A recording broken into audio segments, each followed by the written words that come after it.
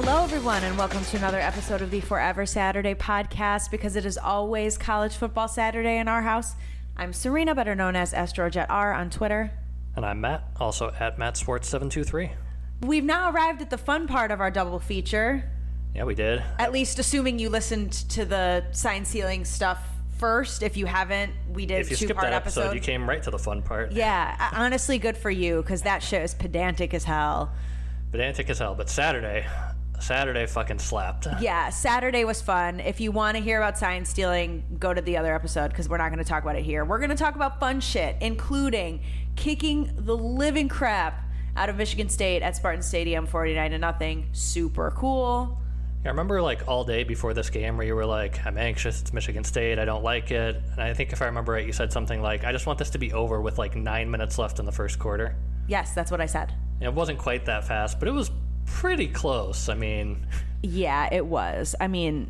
Michigan put these guys in a grave quick. Yeah, I don't even know where to start with this, but right from the opening drive, they made it very clear very quickly that this was a name your score game, which was, basically just like every other game Michigan's played this year against a garbage Big Ten team. Except this one ended up even more lopsided. This was Michigan's biggest win of the year, right? Probably because they had just a little bit of added motivation to make that score a little bit higher than in some of those other games. I think it was because they stole the sign from Michigan State's shitty pitch play that we saw 6 times in this game. They were stealing the signs from Katen Hauser going over to the sideline and huddling up conspicuously with it was stupid and dramatic. It was so dramatic. No, it was so one funny. of the things in light of the sign stealing controversy that Matt pointed out was multiple times in this game, he's sitting on the couch going, they're going to run that fucking pitch play again. Just from the formation, he was like, they're running that dumb pitch play again. And every single time they did run the dumb pitch play. And I was like, okay. And I'm not videotaped. I'm not in the vast network, despite what you may believe. So no, I was like, you just suck. The conclusion is you're fucking terrible. No one needs your shit. No, Michigan did not need any help in this game. You could blindfold Connor Stallions. We don't give a shit. Shut up. No, like I said, this game was never in doubt. Signs or not. It ended up as Michigan's largest ever win in East Lansing, if I'm not mistaken. That's correct. And the biggest win in this rivalry overall since 1955. So this was about as dominant a Power 5 on Power 5 win as there has been in college football this year. Yeah, if you haven't seen it, I beg you to go look at the "Did we really get beat that bad?" graph, because, man, that end of the bar chart is sexy. I've got it on my Twitter. It's, again, this is net success rate, so your average success rate offensively against the other team's average success rate over the course of the game. And largest gap in the country among Power 5 teams. They only track Power 5, but Michigan over Michigan State by a lot. Yeah, whoever is second is looking up at us going, how's the weather up there? Right. Because it's fucking dominant in every way. It was so cool. Yeah, and it was dominant and methodical. Scoring went 14-0 Michigan in the first quarter, 14-0 Michigan in the second quarter, 14-0 Michigan in the third quarter, and then it was, tuttle time by the end, not even the end, the middle of the third quarter again. Not that any Michigan State fans were still around to see it at that point, since they were long gone by halftime. The second half sounded like, you're hearing the Let's Go Blue chants, the cheers for every Michigan play. It sounded almost like a home game, which is embarrassing, but also indicative of the state of these two programs right now. Anyway, total yards were 477 to 182 in Michigan's favor. First downs at halftime, first downs were 16-2, and they ended up 28-10, even with Michigan State getting some kind of late, garbage time stuff. And at one point late in the game, Michigan State had 102 yards in penalties and 97 yards of total offense, which is a very Michigan State sort of achievement, I would say. Yeah, and then, of course, there was the pregame fiasco in which Michigan State put Hitler on the scoreboard.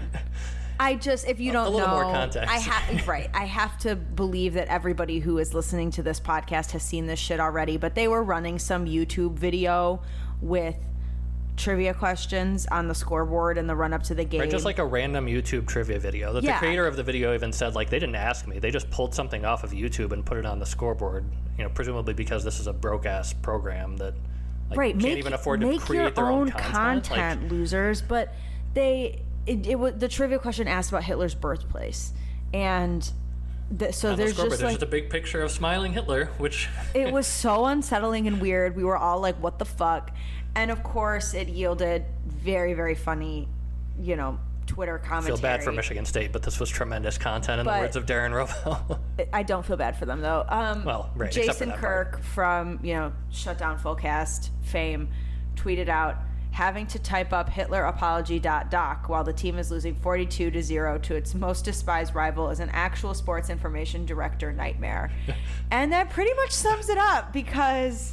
And not just for the SID, but the program as a whole. I mean, this really felt like...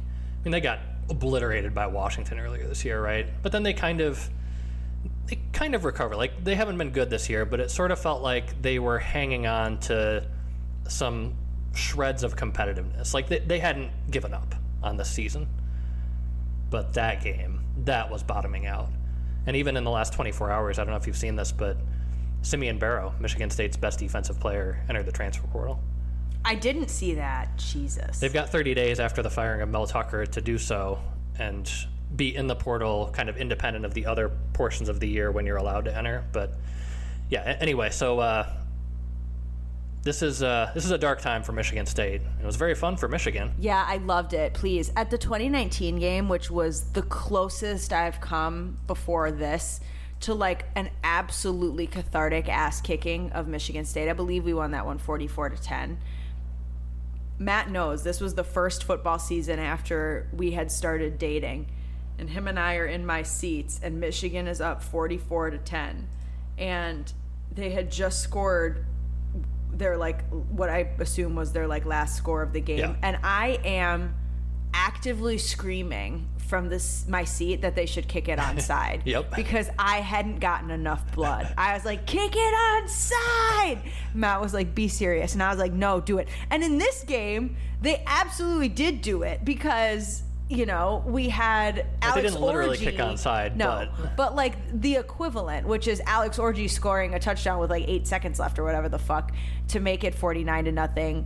I think that was absolutely a reaction to them having taken a personal foul right before that. If you're committing personal fouls with 30 seconds left down 42, I'm trying to score. Fuck off. You know what I mean? I think that was the case for a lot of the second half, which we'll talk about. But yeah, that was a very cathartic, revenge-ish kind of game that I think we all were wanting. And it was everything we wanted in all the best ways. So we'll be enjoying that one for a minute. You want to talk about the offense? Start there? Yeah, my sweet, sweet boy, J.J. McCarthy. Oh, my God. His throws terrify me in the best way. Every once in a while, I look back at one of his throws. The one to Loveland over Cal Haladay in particular. Yeah, he had 3 or 4 in this game, but the post he threw, I think it was the 4th touchdown, if I'm remembering correctly, the one to make it 28-0. It's a post, right, where Colston Loveland is running just past Cal Haladay up the seam. And Cal Halladay's right on his hip pocket, and there's nothing there. The instant Cal Haladay turns and starts to run with Loveland right at his side, JJ throws an absolute laser that clears Halladay's shoulder so fast that even as he's starting to turn his head to look for the ball, he couldn't do anything even if he wanted to. It is an unbelievable, it's a Patrick Mahomes type of throw. That's the kind of stuff where there are very few players in the world that can do some of the things JJ is doing. On the one hand, yes. On the other hand, I'm a little worried about, is he going to be underestimating some more athletic linebackers than Cal Haladay? Do you think Tommy Eichenberg can do something about that? Or No. Penn State's linebackers? No. I honestly, I don't think there's a linebacker in the world that can make a play on that ball. Not Tyrann Mathieu? No one can make a play on that ball? Well, he's a safety, really, but Whatever. I don't think there is. That's a good point. I don't think there's a linebacker in the world that can make a play on that ball, because the thing about when you're in phase with a guy, when you're just behind him and he's trying to run past you, the general rule is that when he starts to make a move with his hands, that's when you either look for the ball or you get your hands up into his. That ball got there so fast that in the time it took Loveland to move his hands into catching position, the ball was in them. And it just doesn't matter. You can't make a play on that. Unless you're so well positioned, which I don't think a linebacker... we're going to talk about the tight ends, but I don't think there's a linebacker in the country that can run with Colston Loveland, which is part of it. So JJ knew when he had that matchup that that was where he was going. And that was just one of, I'm not even sure that was his best throw, honestly. That was the one that I was like drooling over, but he had one a little bit earlier in the game where he throws like a 15-yard-ish out, not all the way to the sideline to Barner, but Barner's lined up, I think, in the slot or just off the side of the formation. And anyway, he's got a linebacker undercutting that. And JJ, if he puts it on Barner's numbers or on his face mask, the linebacker probably has a play on the ball and can at least get his hand in and break it up. And instead, he puts it right off his back shoulder where only Barner can make a play on the ball. And it's another one where he's just threading a needle in a way that, like, man, that's an NFL quarterback making NFL throws that really aren't there for 95% of quarterbacks. I mean, I tweeted during the game, I said, this is it. Like, this is the best Michigan quarterback I've ever seen. This is what we thought Drew Henson could be if he'd come back in 2001 when Mel Kiper had him as the number one prospect for next year's draft, and we were like, he could probably win the Heisman. Like, he might be the Heisman frontrunner going into the year. That's what JJ is. Like, he's what we thought Henson could be, and before the season, we talked about, can this be his Andrew Luck year? Can he make that jump to what Andrew Luck was in his second full year as a starter, where he put up one of the best QBR seasons of all time and was the number one pick in the draft, right? Yeah. And he is. I mean, he's tracking ahead of where Andrew Luck was in that season statistically. And by every metric, like we've seen a bunch of numbers the past couple days, QBR, expected points per drop back, yards per attempt, like basically any number, even excluding his legs from the equation, he has been the best quarterback in the country. And also, as of Sunday morning, the Heisman betting favorite, which that's a thing I didn't think I was going to see. Like, no, we were optimistic, I think, about what we could get out of JJ this year, but we talked about that question, the Andrew Luck question. I think we agreed that, like, he can probably get some of the way there. He certainly got the talent, but within the structure of Michigan's offense, he's probably not getting all the way there. And also Caleb Williams exists. Like, he isn't going to be the best quarterback in the country. And he kind of looks like the best quarterback in the country. Yeah, I mean, he was so good that Michigan could have pulled him at halftime if they wanted to, and they still would have covered in this game. Correct. I mean, truthfully. Yeah, it was 28-0. They could have not played him at all. Jack Tuttle could have won this game. It was 35-0. I'm sure we'll talk about this, but we were both pissed off at the end of half sequence. Whatever, it doesn't matter. But, I mean, I said this at some point, like, I'm mad that my team isn't winning 35-0 at halftime, so I think it's going great. But... Well, and you mentioned the drive at the end was kind of a middle finger. I also think JJ's last touchdown pass, when it was already 35-0, middle of the third quarter, when we had the pick six, which we're also going to talk about as it relates to the defense, at that point, it's 35-0, and I think we both kind of said, like, we're probably not seeing JJ again in this game. They put JJ and Corum back out there. Corum has a run that breaks outside, and he gets to the sideline, and the guy face masks him, plus Michigan State has the personal foul behind the play, in addition to the egregious personal foul they had on the pick six. So in the span of 5 plays from scrimmage or whatever, Michigan State has taken 3 absolutely horrific personal foul penalties. And, I mean, we all knew that was going to happen, right? That's what happens in every one of these games that turns into something like this on the field, is that Michigan State starts doing Michigan State shit. And it came, and we were kind of waffling like, man, maybe you want to get these guys out of there because they don't need to be out there and we don't need to risk it.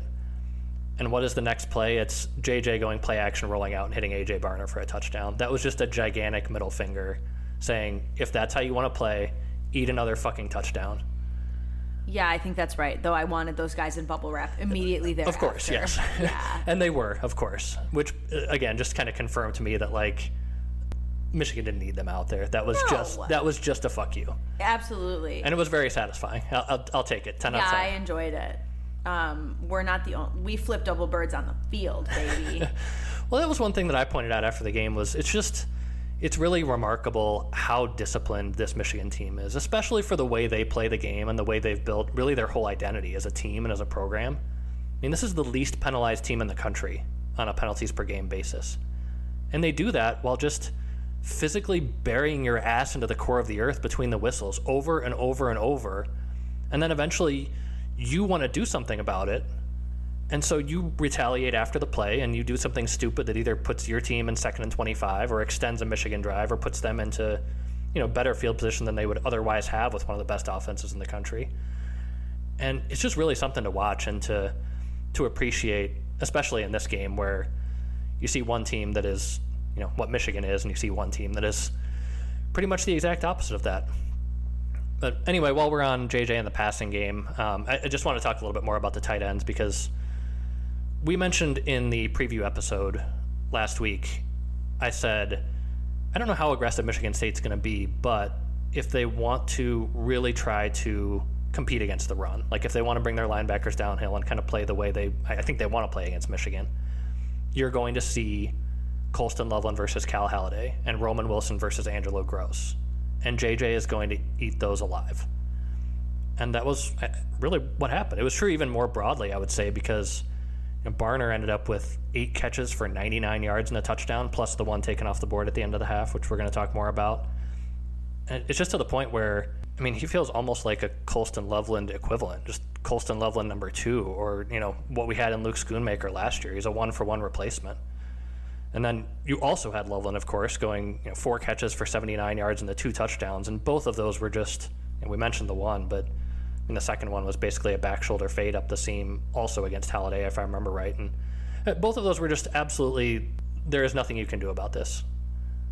And that's what Loveland gives you, right? It's an extreme matchup advantage that Michigan really exploited in this game. And one nice thing, I think, thing that I want to highlight here from JJ is that it's really different guys every week. Like Roman Wilson has a shit ton of touchdowns, but Cornelius Johnson's numbers are similar overall to Wilson's minus the touchdowns.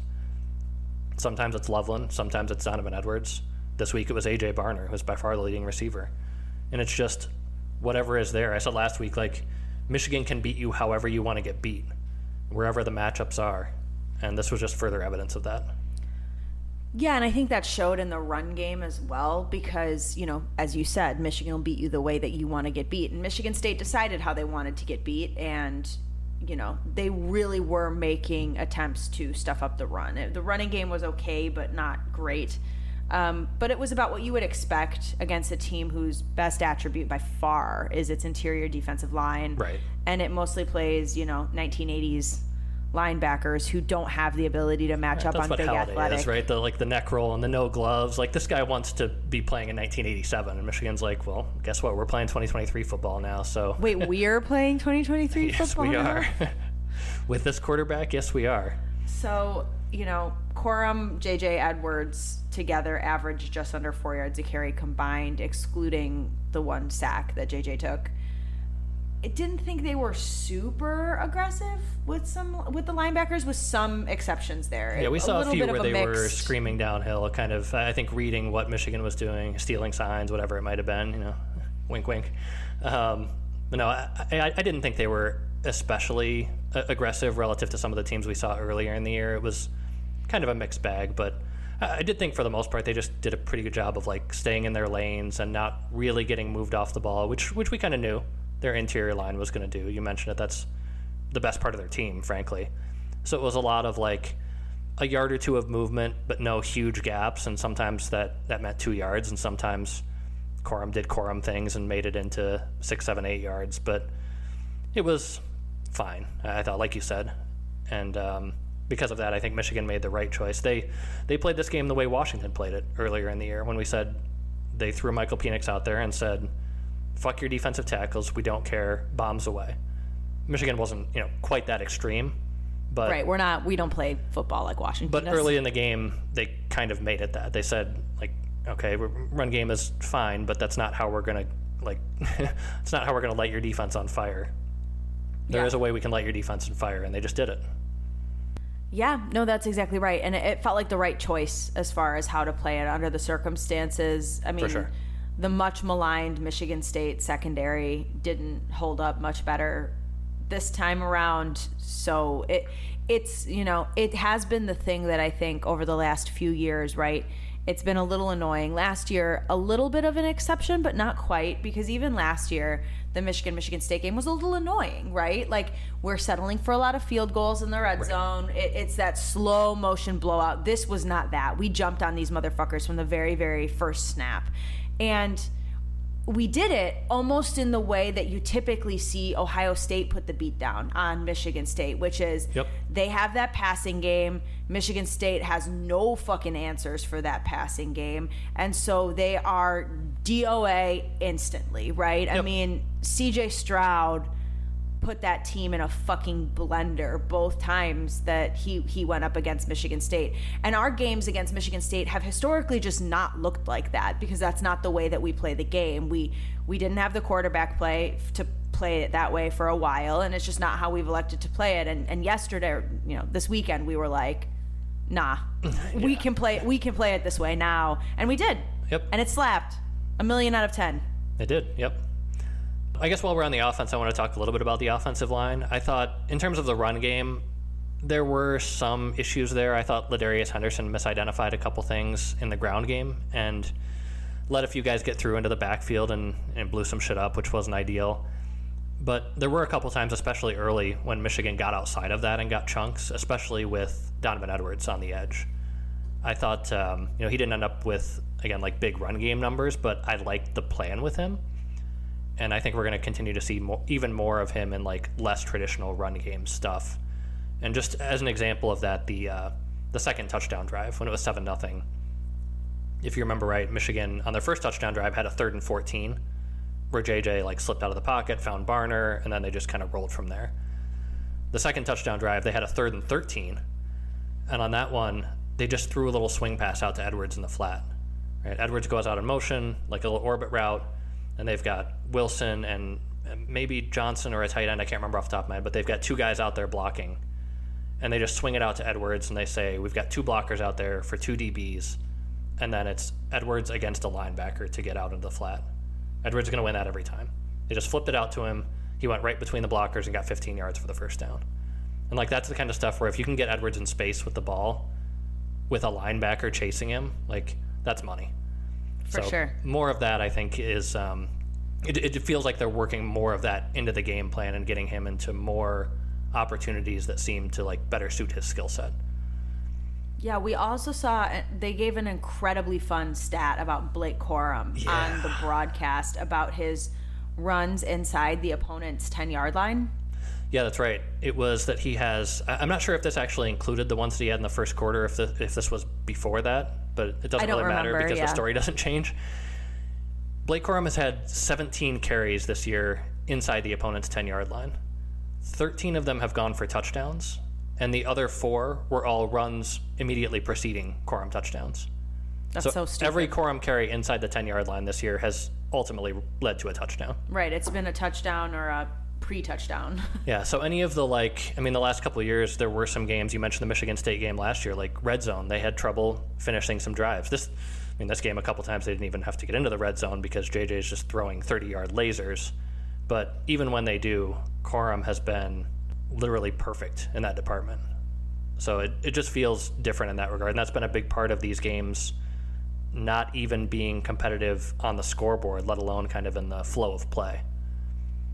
Yeah, that was crazy. There's a little more, I think, to say about the O-line. In standard organic pass rush situations, Michigan State was really struggling to get pressure. That was good to see because that is a solid defensive line. It doesn't have great rushers. Yeah, they don't have great edge guys. But they're solid. So that's good. The only times they were really getting through was when they simply brought more guys than Michigan had blockers. And in just about every single one of those times, JJ was just, he was Midwestern King. He was just, sliding right past these guys and making plays downfield, which, that's the risk you take with a guy like that, right? It's something that absolutely defenses are going to have to think about if they want to try to speed JJ up, because for the most part, that has not gone well for opposing defenses. JJ's been torching when he's on the run. Yeah, I saw a stat from Brian at MGO Blog who pointed out that when pressured this year, JJ is a 64% passer at 11.6 yards an attempt. And that's compared to not pressured or kept clean yards per attempt of 10.4. So he's actually been better in terms of the expected outcome in terms of yards per play when teams have brought pressure than when they haven't. Because like you pointed out, he's slipping through it, he's getting out of it, he's making plays, he's finding guys downfield. It is a really dangerous proposition to do that against JJ. If you can get pressure with 4, sure, then, that's what everybody wants, right? You can keep your back 7 in coverage, and you get pressure with 4, and you speed him up without sacrificing anything. But we haven't seen many teams be able to do that, and when they have, JJ has won that battle. Right, and I mean, Michigan's receivers, in particular Roman Wilson, which I think is why his touchdown numbers are so up, are getting very, very good at running the scramble drill. Yes, yeah, compared to the Penn State game, which we're going to talk about later. I was just going to say, they were fucking useless. Right, there was a situation where Aller slipped out of the pocket, and he's rolling to the sideline, and generally what you have there is this idea of basically levels, where guys go to different spots at different depths to give the quarterback options as he's rolling to that side of the field. In the Penn State game, we saw a receiver and a tight end standing next to each other 15 yards downfield with 3 defenders there, and Aller just has to chuck it away. Like, anytime you have multiple receivers standing next to each other with defenders around them, somebody's fucked up because you're just drawing more players into the area. And we've seen the opposite from Michigan. Almost every time, like you said, when there has been a play to be made, you've got guys breaking open, breaking into right position. Sometimes it's A.J. Barner, like on that 3rd and 14 to open the game and really get Michigan rolling on that first drive, where he's running, I think, an in about 15 yards upfield. As JJ breaks out to the right, Barner rolls with him, gives him a nice window right in between the spots in the zone, and he hits him. And then the Roman Wilson touchdown, right? Same thing. That one, he had a defensive tackle, started to come off of, I think, Zach Zinter, and Zinter kind of pushed him past. JJ slips through that, rolls out to the right. He's got Wilson running across the goal line with him, hits him in stride. And, yeah, that's a huge part of what JJ's been able to do there is the receivers playing the game with him and giving him those opportunities. So that's something Michigan has just really, really gotten sharp with and has taken the offense to another level. Yeah, so we'll talk about the end of half situation here before we close out the discussion of the offense. This was very annoying. So, Michigan is driving. They're running it was less than 2 minutes, but 2 minute drill. They had about a minute and a half. And it was a good drive, actually, to get down to about the 10-yard line or so with around 30 seconds left, right? Yeah. So very effective in that regard. And then they throw a pass to Donovan Edwards in the middle of the field, right? He throws a little check down to Edwards at about the 3 or 4 yard line. Right. He gets tackled in bounds, and Michigan's got, 20-ish seconds left at that point. Yeah, I think 23 seconds or something. And, yeah, they come up to the line, and you're thinking they're probably going to spike it. But they decide not to. I think because at that point it was 2nd down, so if you spike it, you've only got one more play, and they're thinking, okay, well, there's 20 seconds left. We don't want to burn it down. But instead of spiking it, JJ, makes a call. He backs up into the shotgun, and Edwards is standing behind him, and Edwards is backing up with him and kind of shuffling back and forth, trying to get into the right position or figure out where is the right position. Yeah. And they get him for not being set for 1 second before the snap. It's a false start. Right. And under the circumstances, because Michigan has no timeouts, the false start results in a 10-second runoff, and it's the end of the half because there was 8 seconds left on the clock by the time this was all occurring. Now, the frustrating thing for Matt and I was it felt like both of those things could not possibly be true, which is to say either he was set for 1 second or they got the playoff with more than 10 seconds remaining and we should have had 1 second left. Right, because Edwards finally gets set just, about a second before the snap. It's very close. You could argue that it was not quite a full second, but that's the problem, is he got set with about 12 seconds left. And then JJ kind of, he does his clap, they snap the ball, and it looks like there's 11 seconds just before it flips to 10. And because it's a false start, it's a dead ball, right? So the clock should have stopped at 11 seconds from my point of view. And that was the frustrating thing. It was right? really close. I mean, it was close. We rewound it a couple of times, and it does feel like the ball is getting snapped right at the moment that the clock changes from 11 to 10. Right. And so it's really close. I think they probably just should have spiked it. They probably should have, yeah. But, I don't know. It is frustrating just that when you see Edwards being set for almost a full second, and also we've seen several times this year that never gets called. Right, we complained about it specifically with respect to Rutgers' punting. Right, they run up to the line, they snap the ball, and it's that wasn't a full second, but it's 3/4 of a second, whatever. Who cares, basically, seems to be that the way that officials usually call this. And to call it so pedantically there, and also not even go back and look at the clock to see if there actually were 11 seconds left, which I think there were, That was frustrating. They treated it like there were just 8 seconds left, and then the 10-second runoff, but the clock should have been dead at the snap, not at the end of the play. The part that was more frustrating for me is that they didn't even contemplate the fact that there was something to review as far as the discrepancy between the clock and the runoff, right? Was there 10 seconds or 11 seconds before we do this 10-second runoff? And that should have at the very least been a reviewed situation, because I think there should have been one on the clock. If not, it was a split second that there's no way you could decide in real time. So at the very least, review it. But I mean, we're talking about whether this was a 56-0 game or a 49-0 game. So whatever. Right, it doesn't matter. No. It doesn't matter to any of the gamblers either, because Michigan covered and hit the over all by itself. So it didn't end up mattering at all. It doesn't matter. Maybe JJ. He could have had one, and AJ Barner. That would have been nice to just pad the numbers a little bit more there for JJ's Heisman campaign. Now that he is the front runner, apparently. Yeah, I suppose, but it doesn't really matter. No. Talk about the defense. Yeah, they were beyond lights out. I mean, obviously, there were no points scored by Michigan State in this game, so I don't really know how much there is to say. No, we did have the one very briefly annoying moment on the first Michigan State drive where they threw the little check down and the guy broke a tackle, and it was like, oh, God, all right, we're going to have this. Barrett misses the tackle. That's right, yeah. Yeah, it was annoying. So they get the first down, and that was pretty much it.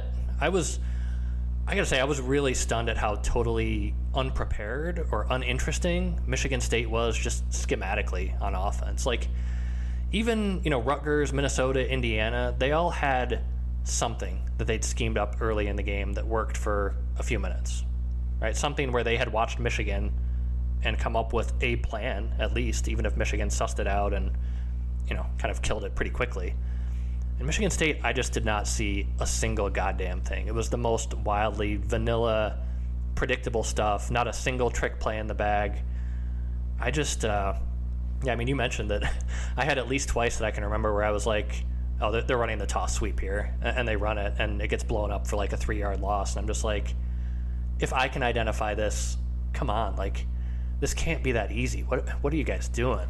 Yeah, I mean, it was particularly jarring, because you're right. Okay, we've seen these first few games, and Indiana had the double pass, and Minnesota had the outside zone runs, right, where they were doubling the defensive tackles and making Michigan's linebackers play differently than they previously had to adjust to that. Like, something. There are ideas here that it's probably not going to work for long, but there are things that you can do to get Michigan out of its element a little bit. Yeah. And there was none of that. Right. It's so jarring in comparison to, like, the D'Antonio drive.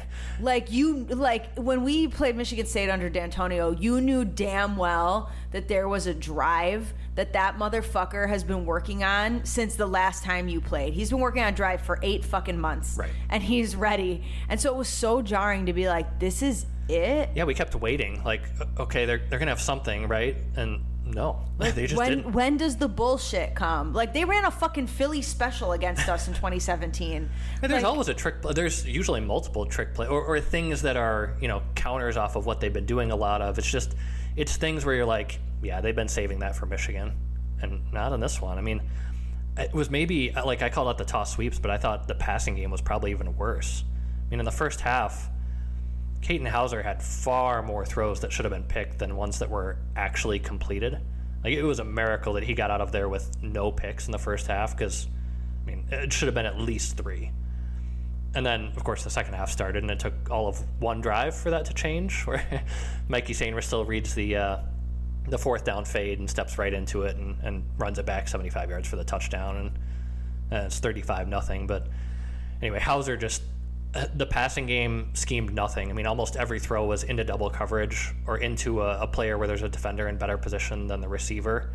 And I mean, his arm strength, like, a couple times he was throwing outs and they're like... No, I was stunned because, like, we're watching JJ McCarthy most of the time, and there was a moment where Hauser throws an out in this game, and the play-by-play guys or whatever are I think it was Todd Blackledge. Blackledge says something about his arm strength. He's like, he's got the arm. And I was like, does he? Because it feels like that ball took 9 Mississippis to get there. Right, that ball's fluttering out to the sideline, and Josh Wallace almost picks it off, and it's like, well, that's why it's hard to throw that kind of route against cover 3 for a lot of college teams, is your quarterback just doesn't have the arm strength. But I mean, Hauser's like 6'3", 215, and you would think that a guy with that size would have the arm to kind of go with that. It just did not look like it at all. And no, I'm literally like 1 Mississippi, 2 Mississippi. Because that shit was not, it was so slow. I was like, oh my God. And then I had a moment where I was like, oh, I'm spoiled. JJ Yes. McCarthy has spoiled me because damn. Yeah. That fluttery ass. We're going to be back to reality next year, unfortunately. Fluttery ass fucking out route. I was like, be serious. That is not arm strength. Don't lie. Don't gaslight me. Yeah, I was pretty stunned at how bad Hauser looked in that game. And I mean, to some extent, when all you have is like NFL Open, where it has to be the kind of throw that only JJ can make, like, okay, you're not going to make that very often, but it looked even worse than that. I thought Noah Kim looked better from what I'd seen earlier in the year, but then again, this whole offense is so trashed right now that I just don't think it matters for Michigan State. Anyway, for Michigan, we already knew this was, I mean, obviously one of the best defenses in the country, and this just felt like more evidence of that. It was total dominance in the ground game, despite heavily rotating the defensive tackles. I mean, I said I kind of wanted to see more of, like, just put your best out there and let them play. They didn't, and it didn't matter at all. I mean, Kenneth Grant, Cam Good, Rashawn Benny, those guys all looked basically just as dominant as the starters. So when you can do that, I mean, it was, I think, most evident on the 4th and 2 on Michigan State's first drive, right? The one moment in the game where it kind of felt like they had hope, where it's 4th and 2 from, I think, their 49, just short of midfield. And they run Nate Carter, like, power up the gut. No chance. It was just like DOA. Yeah, and when you think that's your best option to get 2 yards against Michigan's defense, like, you should be punting, but I kind of get it. Like, you're a massive underdog. Michigan's just, like, rolled right down the field and scored a touchdown, and it kind of feels like we got to do something. They never here. got into our red zone, did they? I don't think they ran a play in Michigan's territory until the second half. On maybe it might have been their first drive of the second half where they got like 2 first downs, and the announcers made some comment like, "Well, it seems like they've really adjusted and got the run game working here." I'm like, that is, I guess, one interpretation here of getting 2 first downs on 1 possession. Don't gaslight me. These people are lying. They were trying hard at that point. That's when you're deep into garbage time and you've got 27 minutes of game time left, and you're like, "Oof, we got some work to do here." Right. So, yeah, I mean, there's just not a lot of interesting. That's when they start stuff. talking about how JJ meditates and takes cold showers. Correct. Yes. It's fucking weird. Yeah, so there wasn't really that much interesting from this game. It was a complete shutdown, first shutout of the year, right? Correct. It was nice to come against Michigan State. Yeah, and speaking of which, late in the game, we got the Jaden McBurroughs revenge interception, which was really just a perfect karmic, like, one more little fuck you to, on top of the Sunday. Yeah, and I mean, besides that, the last play of the game, if I recall correctly, was a green TFL. Was German green, yeah. They made sure he got out there just to be able to get one tally in the stat column. It was, like I said, it was everything we wanted to be in all the best ways. Storybook, honestly. It really was. It was amazing. And on McBurroughs, by the way, I mean, in the post-game interview, like, Harbaugh does his thing where he, like, answers one question and then ducks after, like, 12 seconds. Correct. And then he brings Mikey Sainristil over, right? I think first it was Colston Loveland and then Mikey Sainristil, if I remember right. I think that's right, yeah. Yeah, so Mikey's going through his interview, and he's, doing his Mikey thing. Like, he always comes across as, like, an unbelievable leader, awesome guy. And then the interviewer is actually kind of trying to wrap up the interview. And they're like, "Well, thanks very much, Mikey." And he's like, hold up. This interview's not over because I'm getting Jaden McBurroughs over here and making sure everybody acknowledges what he did in this game after what happened last year. It was just very much, like, leader stuff that you love to see. I'm going to cry at senior day over Blake Corum and Mikey Sainristil. I'm literally going to cry tears I already know. Yeah, I mean, this guy is he's already a Michigan legend, and for a guy who came in as a slot receiver who, like, didn't really have a great fit in the Michigan offense, but had his moments to become what he is now on this team, which is truly one of the one or two, like, vocal leaders and, like, one of the best players on this defense, on maybe the best defense in the country. They kept talking about the Haitian mac and cheese. I don't even know what that is exactly, but it sounds fucking awesome. I'm Googling it. Mikey, can I get the recipe? You don't have to make it for me. Yeah, we'll make it. I bet it rules, though. I'm Googling Haitian mac and cheese. Blake Corum said it was good, and Mikey knows how to make it. So what's the Haitian component? Okay, I'm Googling. This is from damnspicy.com. That sounds authentic. Sounds legit. Don't know. And now I have to do the thing where I read about this person's whole life story until they skip past recipe. that. Jump to recipe. We need ingredients here. What is Haitian here? Evaporated milk, mayonnaise, Gouda. This doesn't strike me as particularly Haitian. It just has like bell peppers in it. I don't know. This seems and Gouda wrong. And that sounds smooth though. Like I'll still eat it. I mean, it's mac and cheese. Mikey, you have to tell me what's in. It seems like there are iterations of it that have ground beef in it. Okay. I need to know. I want to make it. So maybe ground beef, peppers. Let me make it at Thanksgiving in your honor, Mikey. I'm taking this to my family in advance of the Michigan-Ohio State game and being like, this is Mikey Sanderstill's. If anybody can get Mikey on the podcast to give us the recipe. Haitian mac and cheese. Hit us up. I'm dying to know. I will make it in your honor. Absolutely will. But the last thing I think I had to say about the defense was just the penalty on the pick six. Oh, yeah. Which pissed me the fuck off. I was furious. Yeah, I mean, that's one of the dirtier hits I've ever seen, where you've got Braden McGregor on the ground, face down, and Spencer Brown launches helmet first right into the back of McGregor's head. And thank God the officials saw it and ejected him immediately. You hardly ever see that, where like an in-play action results in an immediate ejection. But it was very warranted because that's the kind of stuff that should be getting a 2-game Big Ten suspension, like we talked about in the other episode around the sign stealing. Suspension. Fuck yeah, you. I mean that's really what the Big Ten sportsmanship rules are there for is stuff like that, where like intent to injure during the play, that stuff absolutely cannot be allowed. Although, I mean, honestly, playing the string out for this Michigan State team feels almost as bad as not playing the string out for this Michigan State team. Can we talk about how absolutely fucking hysterical the Athletics reporting about Michigan State not wanting to participate in the game for the health and safety of its players? It's been a long few days. I'd forgotten about that, but that is unbelievable. When the sign stealing stuff broke, there was, some article. Was it Quinn? Brennan Quinn? I can't remember who Yes, that's right. He was the one who had the source within Michigan State who was communicating about like their side of the story. Like, be so fucking for real. Number one, the way you play football is a hazard to everybody, okay? You burned If anybody's concerned corneas. about health and safety. You burned my corneas. Well, I thought you meant like it should be Michigan if anybody's concerned about health and safety. I was getting there, but I was making my joke first. God. No, I'm ruining it. But like, no. That was an affront to my health and safety, thank you. But also, yeah, fuck off. Like, when I read that, I was like, you would think they were the ones whose players got assaulted last year, not ours, from the way they're talking about this shit. And then they're like, the health and safety. What health and safety? Spencer Brown is just headbutting people at the back of their heads. Be so fucking for real. I couldn't believe, I laughed myself into oblivion when I saw that. I was like, be serious. You don't want to get body bagged, and I know it and you know it, so stop lying. And then they got body bagged, and it was cool. I mean, also, like, I know we talked a lot about this on the other episode, but I mean, the allegations, like, okay, just switch your signs. That's pretty easy. Like, this is not something that like really changes. It does seem like switching your signs is kind of hard. Because not that like the process of actually switching them is hard. That seems easy enough.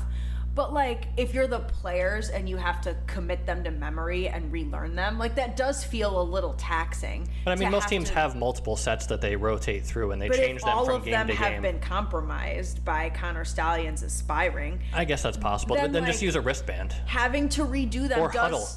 Right, just huddle, guys. And that's basically what they did, right? Right. Which makes it all the funnier that Michigan beat the shit out of them in a way that hadn't been done in 65 years or whatever it was, because you have no actual excuse. Having to change your signs doesn't actually feel like it's super easy. It feels like it does require some not substantial, but like reasonable effort to do. That's all. It's probably annoying, but that's fine. They were never going to cancel. This was just bitch baby bullshit. Yeah, it was funny. A million out of 10, actually. Like, it's very funny to like run over to this, like trot over to the sideline and be like, "What now, coach?" And have the coach tell you exactly what to do. And like, you huddle with your little team, and then you're like, "Haha, they can't see us now." And then you eat a 3-yard TFL. That's amazing. That's so good. Sorry. Shut up. It was very funny.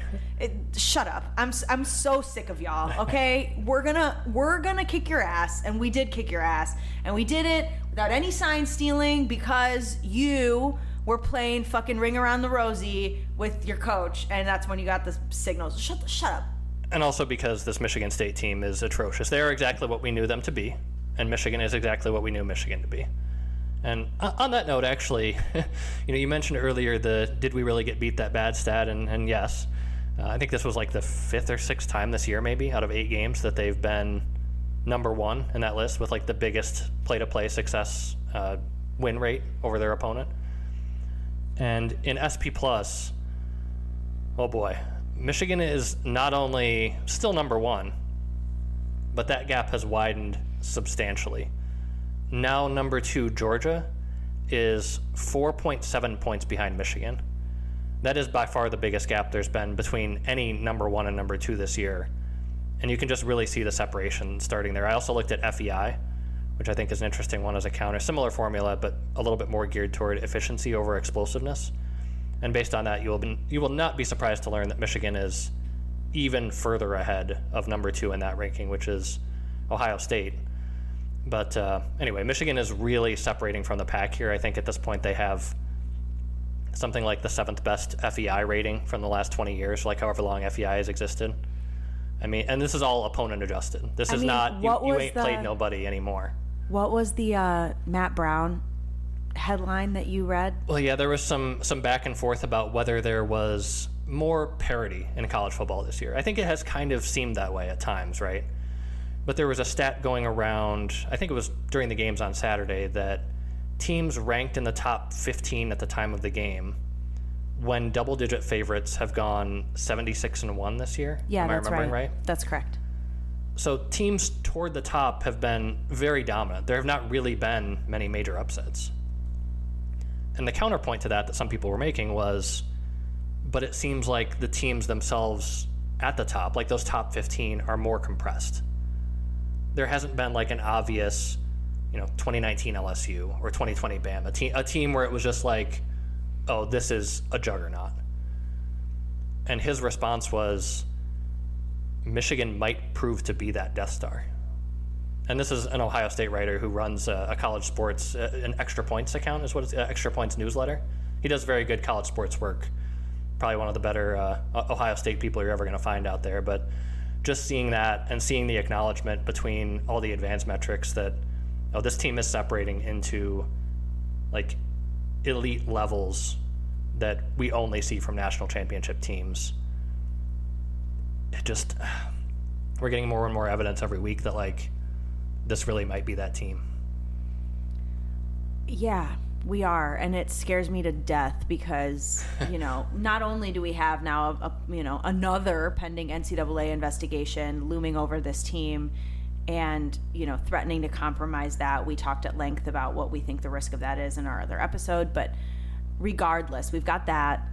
But it just feels like, man, the opportunity has never been more right in front of Michigan, at least not in my adult lifetime. Or mine. I mean, my whole life. Like, literally I was 5 in 1997. Like, basically right. My whole life, not just my adult life. And so it makes every game that much scarier because it's like, man, please don't fuck this up because this is might be the best opportunity we have in my life. And I would really like to capitalize on it. It might be. I mean, Michigan just doesn't, like, there aren't many teams who get to this level. We've seen it occasionally from Georgia or Bama or LSU, and maybe Ohio State has gotten to that level or close to that a few times, but it does not come around that often for anybody. No. And right now, and especially not for us. Right, especially not for Michigan and the way that they typically recruit. And, development has certainly been there. That's been a very, very strong point under Harbaugh, right, relative to just about anybody. But it takes a lot of things coming together in the right way to have this kind of team and this kind of opportunity. I will say, we talked a little bit earlier in the year about, you mentioned it feels like every game is kind of a huge pitfall. But also not, because I think Michigan has built themselves enough margin for error that even if they drop a game somewhere along the way, if they beat Ohio State at the end, or certainly Penn State and Ohio State, they're winning the Big Ten East, of course, and they're playing for the Big Ten championship, and they'll go to the playoff is what I'm saying. If Michigan, a one-loss Michigan team, wins the Big Ten. I don't think there's any doubt about that. So in some sense, the other games are kind of mulligans. But Michigan doesn't play them that way. I mean, we haven't seen a game this year, or anything even close to it, where Michigan has not looked like they came to play. Like they came to put that team away and move on with, one more win in the quiver that says, yeah, we're the best team in the country. So it's, I don't really know what else to say about it, but I just keep looking at these numbers every week, and every week Michigan looks even further and further removed. And if I'm not mistaken, the last 4 games in a row, Michigan has won by a greater and greater margin, and Bill Connolly pointed out, has outperformed SP Plus by more and more every week. I think they're averaging an outperformance of like 19.9 points or something like that relative to the expected SP Plus margin in each of these games. So Michigan's getting better every week. And that's the really remarkable thing here. It's like, I don't know where the ceiling is for this team. I mean, the ceiling might be 2019 LSU, 2021 Georgia. Like, that really is within the realm of possibility here. So it's pretty fun. Yeah, and I mean, that opinion was only confirmed when I took a look around what was happening in the rest of the country and conference. Is it time for me to get into the mid-off that took place on Big Noon kickoff last week? Goddamn right it is. Let's do it. Okay. Can we start? I feel like we should just start with the caveats right up front. What Should caveats? we do that? My caveats are these teams suck. My caveats were going to be that I think the defenses were pretty impressive. Penn State's in particular, I thought, did a very good job of getting pressure. And except for the 3 times they lost Marvin Harrison Jr. Right, the one late touchdown especially. They had 2 guys run into each other crossing the field, and that was just shitty luck, and Harrison ends up breaking free. They did bust a couple times there. But on the whole, I thought Penn State's defense was impressive. Just and Ohio back at Marvin Harrison, though. Right, yes. I mean, there's a various obvious... Be dumber, Manny Diaz. I mean, this has happened like 3 or 4 times in the last month. Is you're watching an Ohio State game and it's like, man, they are really struggling to move the ball, and all of a sudden Marvin Harrison's running downfield and there's nobody within 20 yards of him. And it's like, that's the one thing.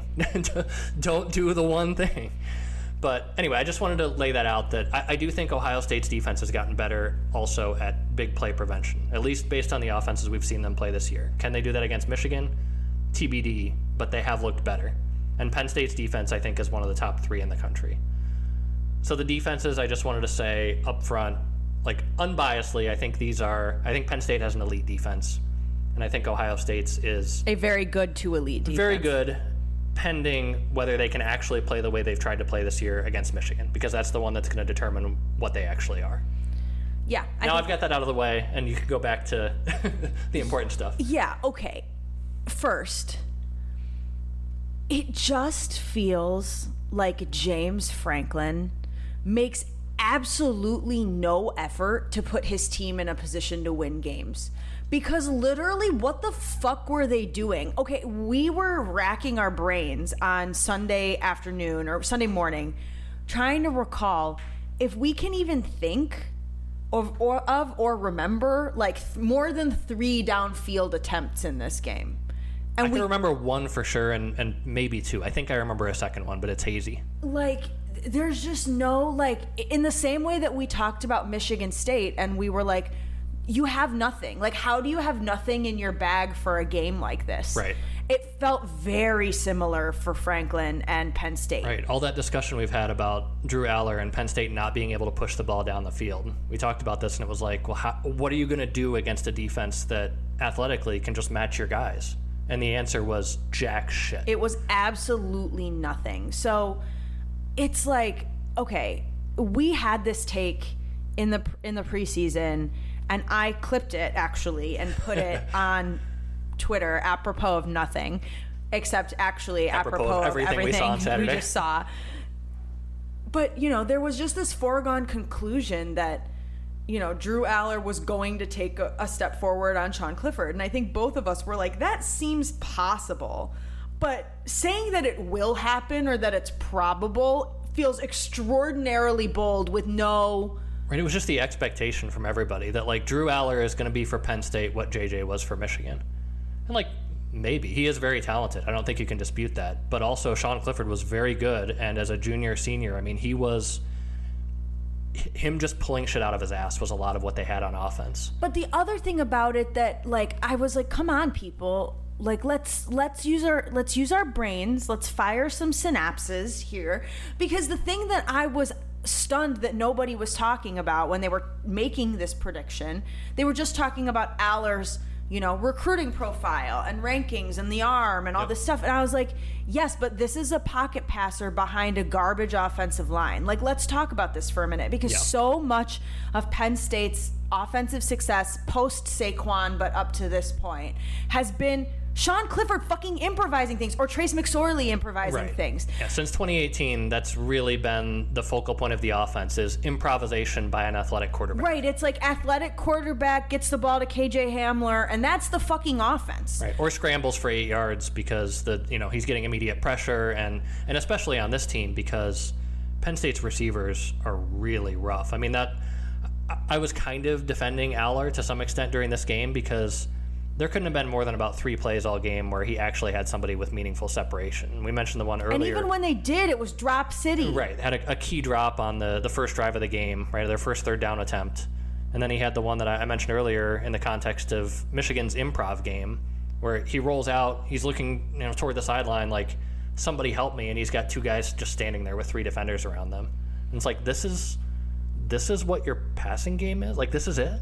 Yeah, it was brutal to watch. I said on Twitter, and I stand by it, I want a gag order on Penn State as a contender discussions until something substantial changes. Because here's the thing. Aller, I think a lot of people were just trying to get in on the Penn State Aller. They wanted to look smart by getting in on it early, I think. Yeah. And right, and you and I both thought it was a little too early, right? Well, especially the Aller, like, being ranked ahead of JJ by people talking about Big Ten quarterbacks. Like, I mean, right from the get-go this year, JJ has been putting up astronomical numbers. And Aller looked promising against some, pretty iffy competition. Sure, Michigan was playing iffy competition too, but JJ established himself last year. JJ looked better than promising against that competition for the most part. Right. The reasonable expectation was that JJ was the best quarterback in the Big Ten going in, unless you saw, something really, really special from Aller. And I thought Aller looked pretty good through the first few weeks. And then you finally get up against a defense where there's just not a lot of plays there for you, and there was nothing. And he could do nothing about it. Nothing. Jack shit. They couldn't run the ball for shit. He ended up 18 for 42 at about 2 yards an attempt. 2. That's so gross. I mean, but even before this, it was like 4 yards an attempt. Like, he really does not throw the ball downfield right, a lot. Yeah. No, the numbers are not big because... They're a big, throw 4-yard passes and get a lot of yak team. Right, and it's because of the point you mentioned, that the offensive line can't hold up and the receivers can't get separation downfield, so there's no point really trying to let that develop. You need to take the dink and dunk stuff and hope that you can make guys miss, and it's kind of what they got. And again, against a team that can athletically match up with you, that's not there, and there is absolutely nothing else. That's not a winning formula. I mean, we talked a lot about Penn State in the preseason, and they were getting a lot of hype, and they looked really good, and they put up 63 points on UMass or whatever the fuck. I like how you call it the preseason, as in just... No, I literally mean before the season. Oh, okay. Just like the general vibe. I mean August. Okay. I mean July when we were previewing. I thought you meant against West Virginia. No. Okay, yeah, fair enough. No. I literally mean in the run-up to the season. Okay. I mean the summer. We got a lot of hype for them as a potential contender, both in the Big Ten and for the national championship. And I remember thinking, okay, but even if Aller is better than Clifford, right? I got to see Penn State get better in other places, too. It didn't feel like as easy a lift as JJ, which is the offensive line is there, the running backs are there, the receivers are there, the defense is there. It was a returning playoff team with probably an upgraded quarterback. All of the other pieces were obviously in place. It's not like we have a Swiss cheese offensive line and now we're putting a statue behind it. Like, be serious. I couldn't believe the lackluster analysis. Let's think forward just a little bit. And it's the cycle, right? Penn State goes 10-2. Penn State plays a New Year's Six bowl game. Penn State wins. Penn State gets tons of preseason hype. Penn State goes 10-2. Penn State play that really does feel like the cycle. I think it was Nick Baumgartner who said on Twitter, Penn State feels like the most stuck program in the country right now, because every year they're going to win 9 or 10 games, and it just doesn't feel like they're actually getting any closer to beating Michigan or Ohio State. In fact, if anything, Michigan seems to have leveled up to where they're not playing on Penn State's level anymore. So now there's 2 programs definitively ahead of Penn State. And in this year, where it does feel like Ohio State was there to be got, Penn State looked terrible. And so I don't know what you do with that if you're Penn State, but that felt right to me, that it just feels like that's what they are, and that's pretty good, but that really does seem to be where they're topping out, and I haven't seen anything that indicates that that's going to change anytime soon. No, me either. And it must be frustrating for their fans, but this game came down to which one of these teams had Marvin Harrison Jr., and that was Ohio State, and that was basically it. It wasn't like Ohio State was a whole lot better offensively in this game. No. And they also kind of struggled to move the ball. It was pretty ugly. To be fair, they didn't have Emeka Egbuka or Trevion Henderson, but that's also kind of what they've looked like for a lot of the year.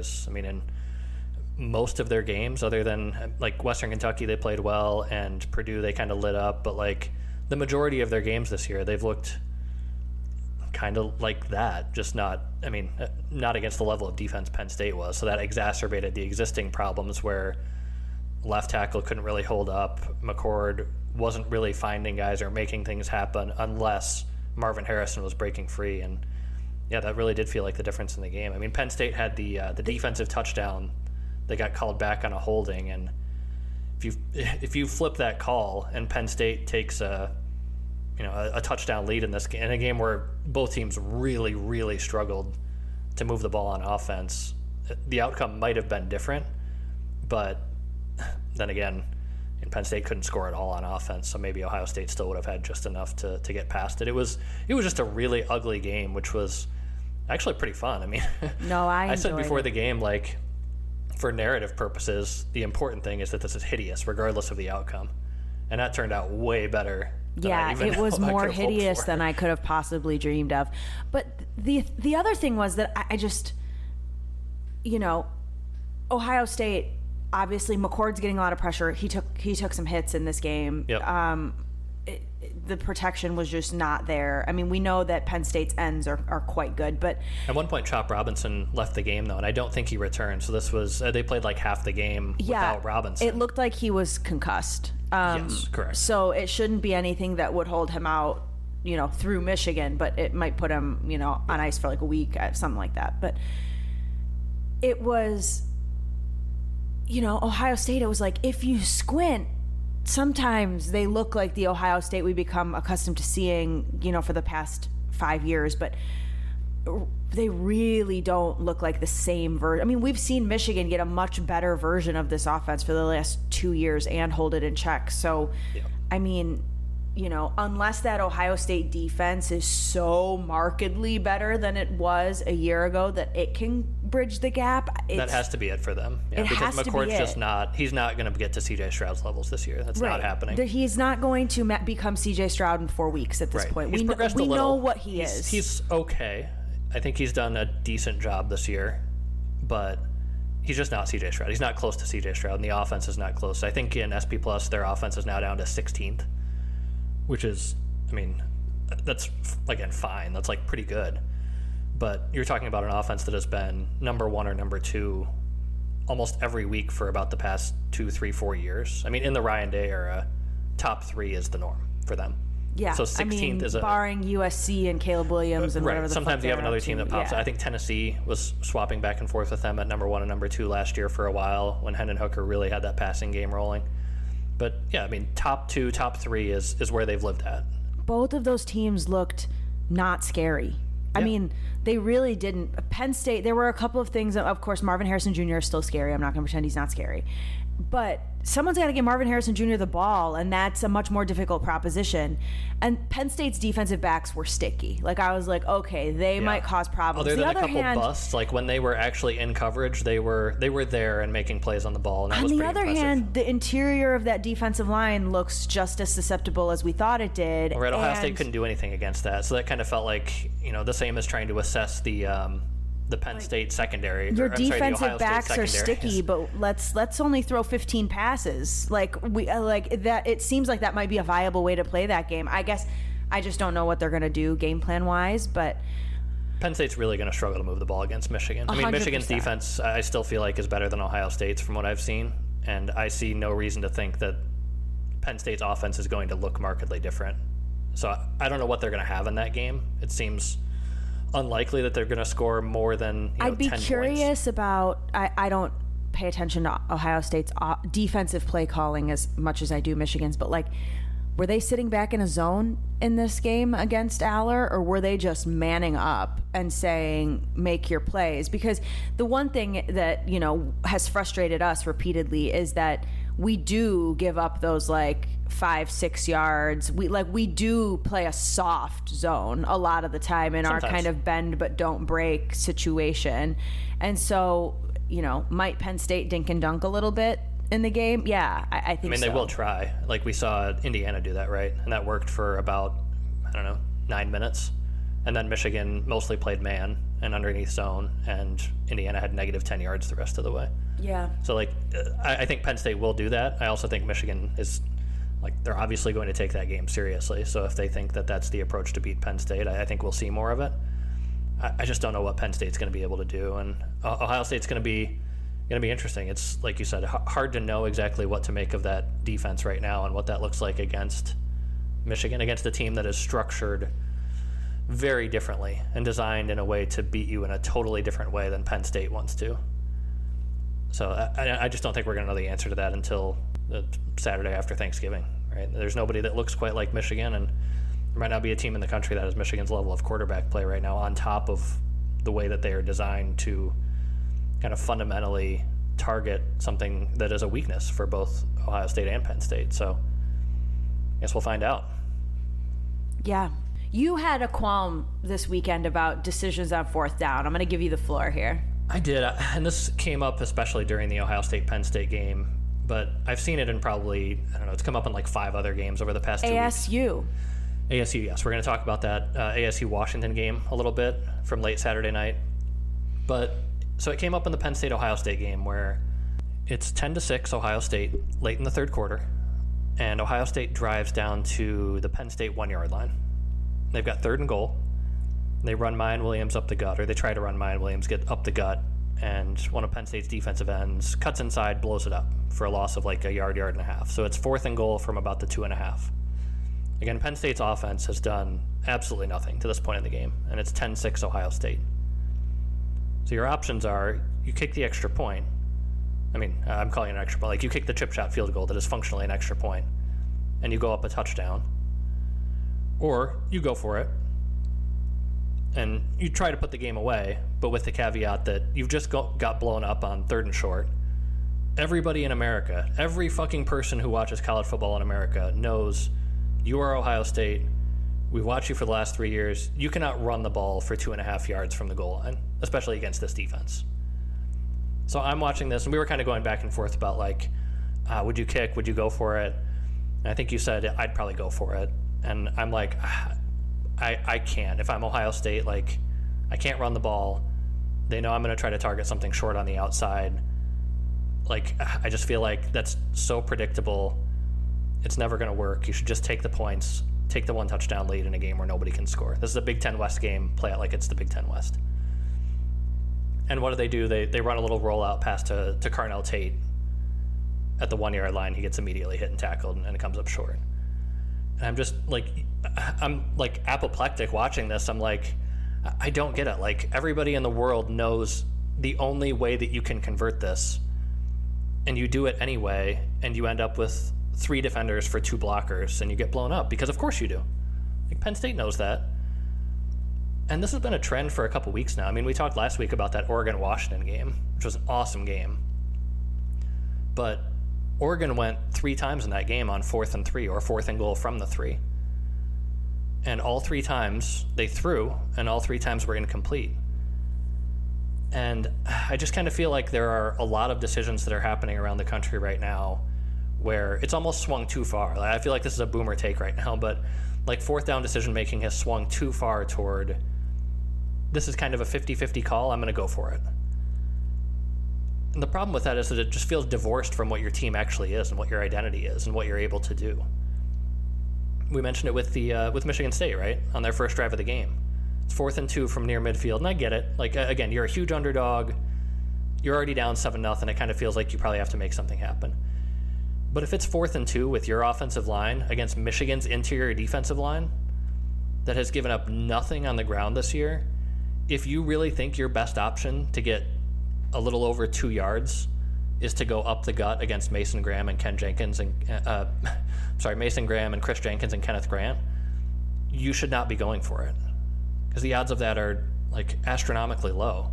I don't really understand it. And Tennessee did it against Bama too, right? Like Tennessee runs, I think it was a 4th and 1.5, 4th and 2. And Tennessee's a downfield passing game, right? That's what they are. Joe Milton doesn't really want to run the ball. He'll scramble a little, use his legs a little, but that's kind of what they are. They run it up the gut and get totally stuffed. And I'm like, you're Tennessee. Like, that's not your game, and you're going up against Bama's defensive front, and that's your play call? Like, again, it's just so many of these situations where I'm watching, like, if that's really what you think is your best option to get 2 yards, 3 yards, whatever it is, when either fundamentally as an identity you can't do that, or because you can't do that you make the actual play call so incredibly predictable that it has almost no chance of success, you just shouldn't be going for it.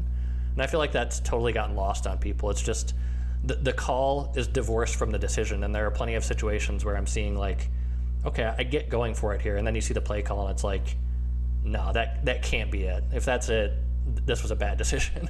Yeah, I agree with that. I'm pretty aggressive on it. I mean, we debate these in real time on our couch on a lot of Saturdays, and I think a little more aggressive than you have been. You know, I'm like, they should, and you're like, no, they shouldn't. Maybe that's why. Like, I feel like I used to be more aggressive than coaches ever were, and now it just feels like it's swung so far that there are so many of these where I'm like, I don't get it based on what you are and what you can do. So it's interesting, and maybe I'm like, I've swung too far back to the boomer end of things, or maybe it's just a reaction to the fact that there are so few teams in the country right now that actually have good running games. That's kind of an interesting thing we've identified a little bit the past few weeks, is that when you watch Michigan and it's like, okay, the ground game's not quite what it was last year. It's pretty good, but it's not the juggernaut that it was in 2022. And then you look around the country and it's like, okay, Georgia's got a pretty good run game, and Notre Dame's got a nice run game. And then you watch all these other teams and it's like, God, there are a lot of teams out there that just have no real ability to run the ball or no real understanding of how they want to run the ball. And it's just sort of a sideshow to the passing game they've put in place. And it's kind of wild to watch. And I think that's a big part of what's making some of these decisions so iffy, is just an inability to do that. Yeah, I think that's fair. And you mentioned Washington and ASU. I think we can talk about that one real quickly. So, I mean, Washington looked like garbage for most of the night. Michael Penix really, really struggled in this game, and it looked for a lot of it like ASU was actually going to pull this out. I mean, Washington was touchdownless, and I believe this was a similar situation to the Ohio State Penn State game, and that it was like 10-6 late, I think, in ASU's favor. So similar. They drive down the field, had a couple of really questionable PI flags picked up, including one that would have given them 1st and goal and a chance to probably put this game away in about middle of the 4th quarter. And instead, they get into a 4th and 3 situation, or 4th and 2. I can't remember if it was 4th and 2 or 4th and 3, but they decide to go for it. And instead of kind of riding their power back, Cam Scatterbo, who'd had a fantastic game, they decide to throw a little slant, try to get the 1st down. The receiver kind of slips. The corner cuts in front of him and picks it off and returns it 90 yards the other direction for a touchdown. And that was Washington's only touchdown of the game. So that was another one where, like, you're playing just a shit fest in the rain. Washington can't score on you for some reason. Very odd. But Washington can't score on you. Like, just kick the field goal and take the one score lead or whatever. And they didn't, and it probably cost them the game. But one other point about this game was that, like I mentioned, Penix was terrible. He had 2 early interceptions. Moved the ball just enough late to kind of put the game away once Washington had that touchdown lead, but finished without a touchdown. And this was probably the first game all year when it really looked like Penix was not not the Heisman frontrunner. And on a night when J.J. McCarthy did what he did, that was definitely enough to kind of flip the betting odds in J.J.'s favor. And I think there were a couple other games we wanted to touch on. I know I kind of branched off there because we were talking about fourth down decisions, but Iowa, Minnesota? Why, though? But why? That is the sort of rhetorical question of the millennia for Iowa football. I mean, okay, so this game is as hideous as we thought, but the interesting thing, of course, was the way that it ended, which is, immediately before it ends, right, Iowa's got the ball with, like, I don't know, they punt the ball away with, like, a minute and a half left down. 2 minutes on the clock, they're losing, and they punt the ball from midfield, and it's like, I know you're Iowa, but this feels iffy. Jesus, but punting is winning. And so they forced the 3-and-out right away. Minnesota punts. And I was like, it's coming. Cooper DeJean punt return touchdown. It's coming. And note that at this point it's 12-10 Minnesota, right? So Iowa only needs a field goal. And they do get the quick stop after the punt. Minnesota goes 3-and-out. And it was at this moment I tweeted, I absolutely can't wait to see what kind of bullshit Iowa manifests here to win this game. And your response to that was, Cooper DeJean punt return is absolutely coming. And it did until it didn't. So he does this weird kind of signal where he's pointing with his, I'm like gesturing right now behind my microphone as if you guys can see me. He's done the thing you see sometimes on balls that hit the ground, right? Where the ball hits the ground, it's rolling toward the sideline, and he is pointing toward the ball with one hand and using his other hand to wave, essentially to wave his own teammates and or Minnesota players off, right? And this is where the dispute comes in, is he then picks the ball up, weaves up the sideline, cuts all the way across the field. It's an incredible punt return. I mean, Cooper DeJean is one of the best players in the country. And I kind of wish we got to see more of him, like on offense or in some doing capacity. Interesting things. Right. No, apparently not. Right. So then they review the play to see if he stepped out of bounds, and as part of the review, they end up saying the waving was actually an either valid or invalid fair catch signal. That's the interesting thing about the rule, is that any kind of wave, if you wave it above your head, that's a valid signal. If you wave it anywhere else, it's referred to as an invalid fair catch signal, but it just means the ball is dead at the spot. So functionally, it is the same thing as a fair catch, regardless of whether you make the valid signal or the invalid signal. The point is that as a defender, if you're not sure if the guy's fair catching, you inherently kind of have to let up, and that affects the outcome of the play. So it's just dead. Yeah, and so they review it. They determined that he had made an illegal fair catch signal, and the ball is dead at the spot. And the thing about this that remains absolutely hysterical to me is there's like over a minute left, and it wasn't like, they had gotten the ball in what was for any normal team, pretty good field position to get into field goal range. They were at like midfield. They probably needed 15 yards to get into field goal range and potentially win. But it's Iowa, so you're like, oh, absolutely not. You were like, oh well, that's game for them. It was absolutely impossible to believe that they could pick up 20 yards. Well, there was good reason for that in because a minute. They finished with 2 yards in the second half. Like 2. No, you know what I mean? It's unbelievable. But yeah, like the minute that touchdown got called off, we were like, all right, well, Iowa's over. Done. Because they're the only team on the planet that you have literally no faith in, absolutely zero faith in them being able to move the ball. Infinitely better chance of moving the ball on special teams or with the defense, frankly, than to go 20 yards in like a minute. They had time. And then we were like, all right, well, that's that for Iowa. They immediately and it was. went like incompletion, sack, interception. And because of course they did, right? Like it's the Iowa offense. Oh my God, brutal. Yeah, it was terrible. But also, like, I know there was a lot of debate about whether this was the quote unquote correct call. It does look like by the letter of the rule that it was. But also, at some point, the equities dictate that Iowa cannot keep winning games this way, right? This felt like the football gods coming down and being like, all right, that's enough. That's enough out of you, Iowa. Get the fuck out of here. So I don't think that any of us can be too upset about the outcome here or the way it played out. No, we can't. A couple other interesting games. Oklahoma and Texas both survived, to put it generously, against pretty uninspiring Big 12 competition. For Oklahoma, that was against UCF. For Texas, that was against Houston in a game that, well, they were very fortunate to win because Houston came up a touchdown short after a fourth down stop that was almost certainly actually a first down for Houston and should have been first and goal.